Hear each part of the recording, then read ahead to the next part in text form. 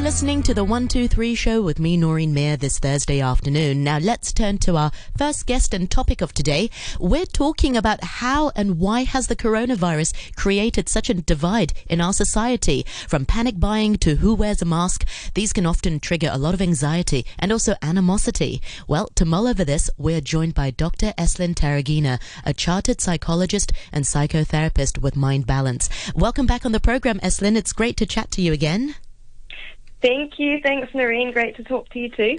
Now, for our listeners, this topic is inspired by some articles written by Esslin. You can find them on her website, which is mind-balance.org. You can, of course, also visit her Facebook page as well, which is, you just search for Mind Balance Hong Kong, or the handle is Dr. Terrighena, and I've posted the link on my Facebook page as well.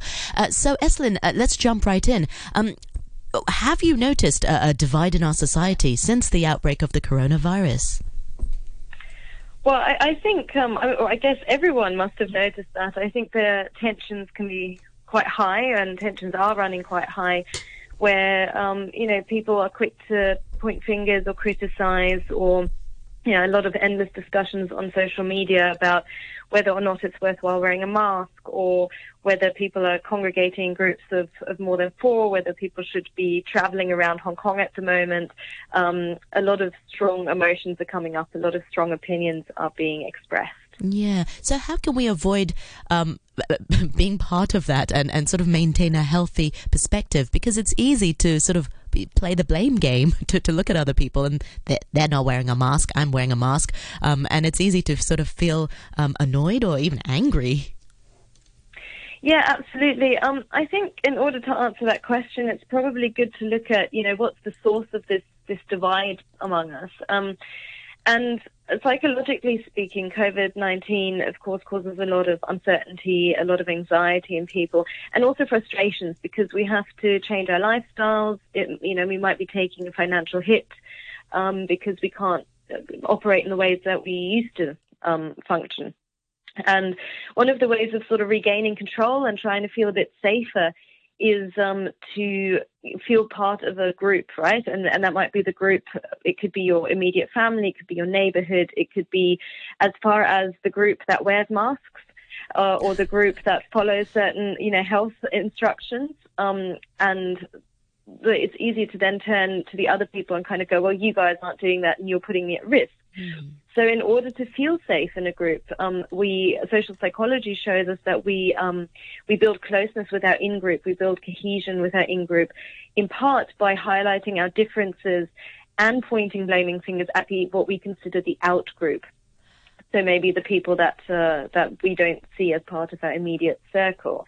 And kind of finding negativities about this out-group can be a mutual bonding exercise to, help make us feel safer and reaffirm our in-group connection, but also to alleviate some of that stress and tension to that out-group. Yeah, but, sorry, go on. No, I was just going to come back to your question. How can we avoid doing that? Well, because it's counterproductive. I mean, by blaming them, it's not really helping the situation, but we still do it. Oh, absolutely. And look, it's nice to kind of have a scapegoat because we all have so many emotions coming up now. Frustration is a really big one, for people that are trying to self-isolate or can't go to work, things like that. So it's easy, or it's alleviating. It feels almost nice and relieving to find scapegoats, right? To say, well, that's their fault. And, the people without the masks, for example, or the people who are still walking around thinking nothing's wrong. It's easy to put our frustrations on that group as one example. But, of course, unfortunately, really what we just do is we then go down the social media rabbit hole and our frustrations get higher and higher. So it's not actually, we think we're alleviating our tension, but actually we're not. It's getting worse. Yes. Yeah. So I guess, globalization means our in-group can't just be our immediate family and neighborhood anymore, right? Because our actions in one country affect the actions and the outcomes in another country. So we need to start making some active effort to kind of override that first sort of survival instinct response.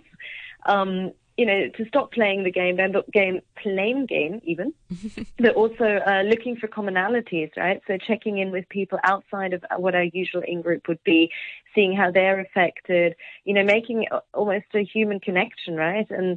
And really that human connection is something that will get us through COVID-19. The divisiveness will not really.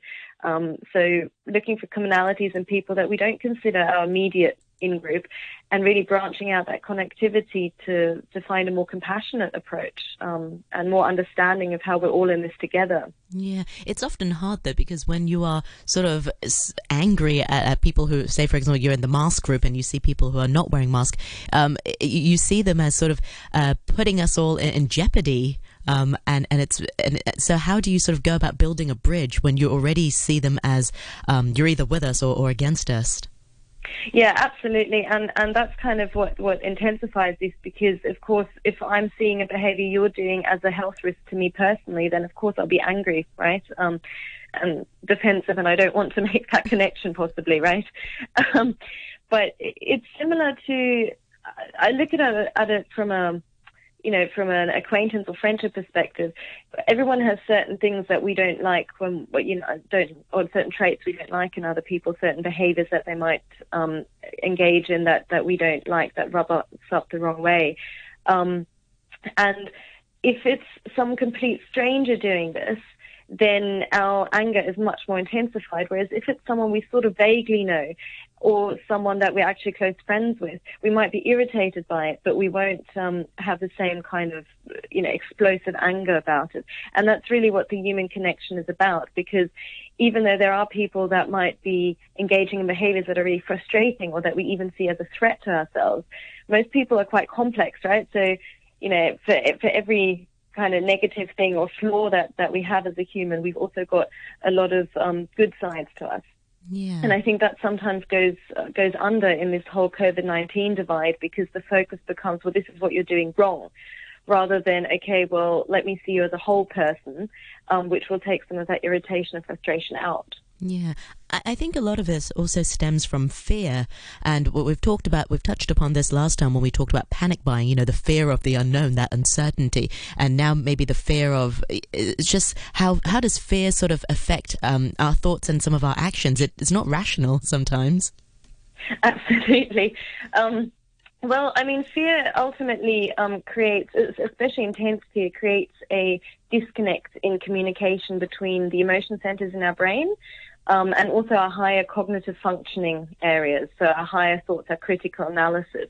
So, like you say, sometimes it's just not quite rational. That's because our fear and our emotion centers are not communicating with our maybe more logical, more rational centers. And that's, in some ways, that's a survival mechanism, right? So I'll give you a personal example. I've been cornered by a buffalo before in South Lantau, and I'll be honest, I was pretty scared. And immediately, I was trying to calm down, but then at some point I just my survival instinct took over, and I had a flight response. So I basically legged it out of there.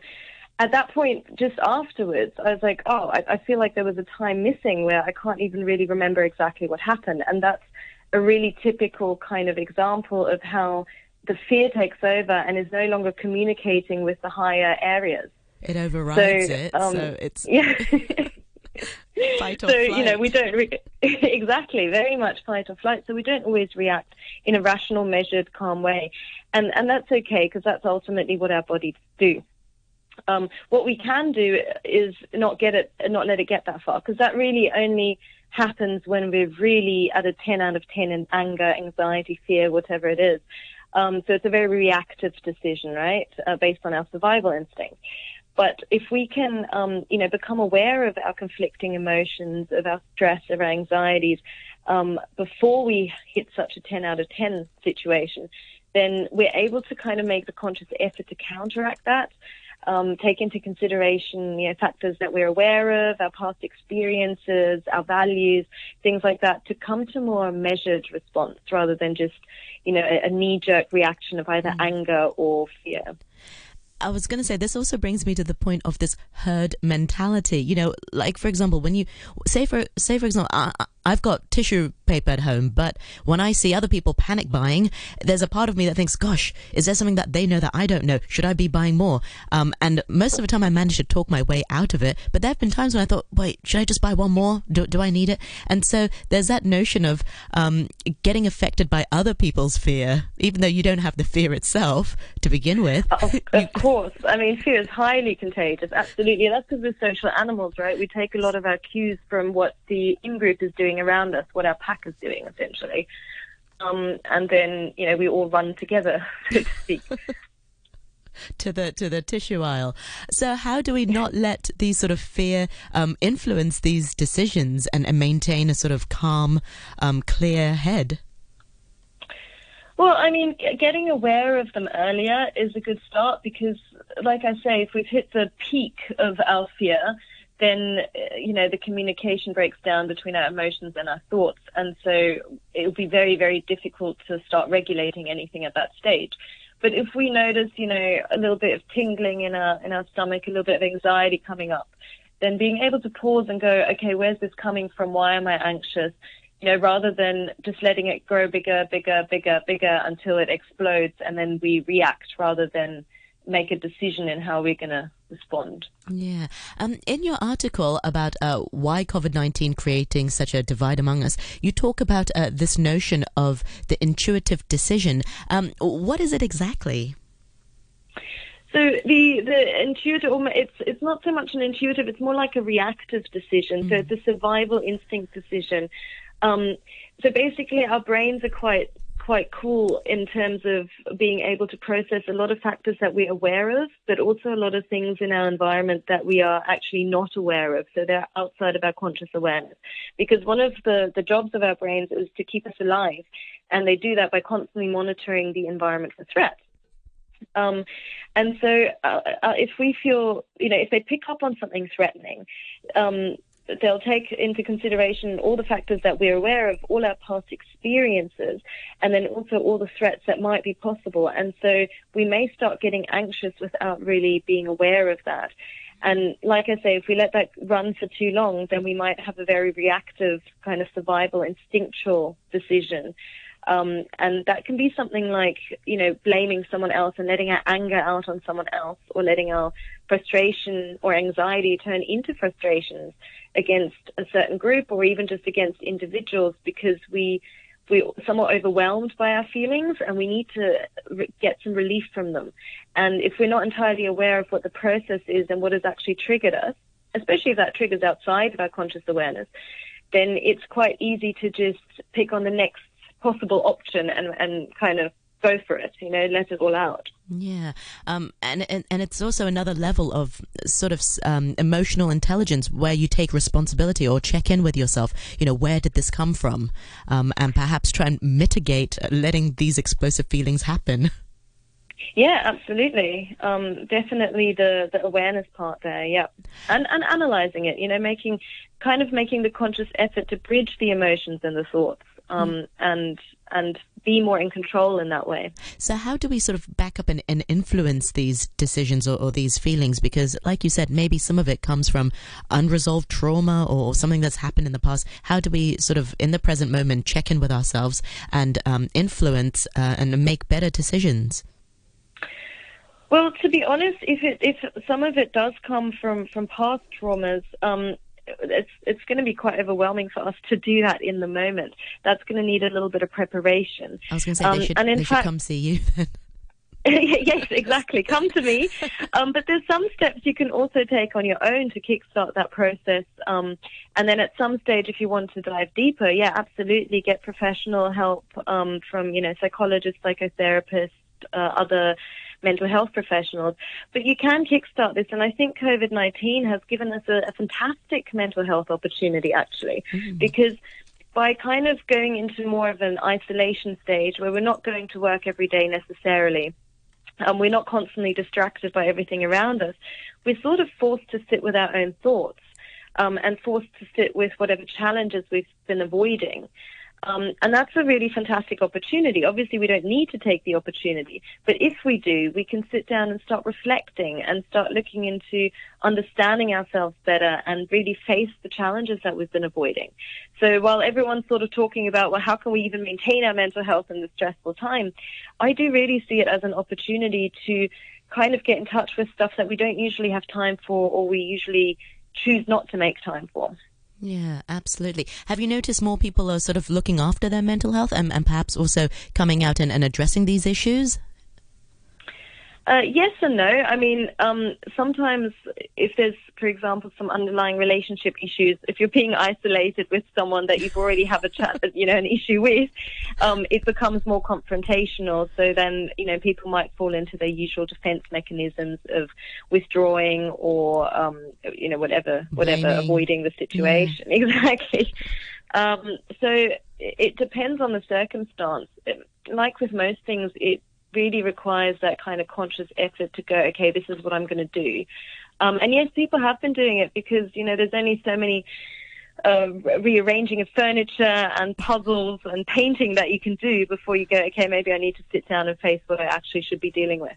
Absolutely. Well said, Esslin. And I'm sure actually that's inspired a lot of future discussions. I'll come back to you with some of the ones that inspired me earlier. And meanwhile, if people want to know more about Esslin and her work and also read the articles, you can go to her website, which is mind-balance.org. You can also go to her Facebook page, which is Dr. Terrighena, and you'll be able to find Mind Balance Hong Kong's Facebook page. Meanwhile, thank you very much indeed for your time this week. And that's Dr. Esslin Terrighena from Mind Balance, who's a chartered psychotherapist and psychologist. Thank you very much for joining us this afternoon.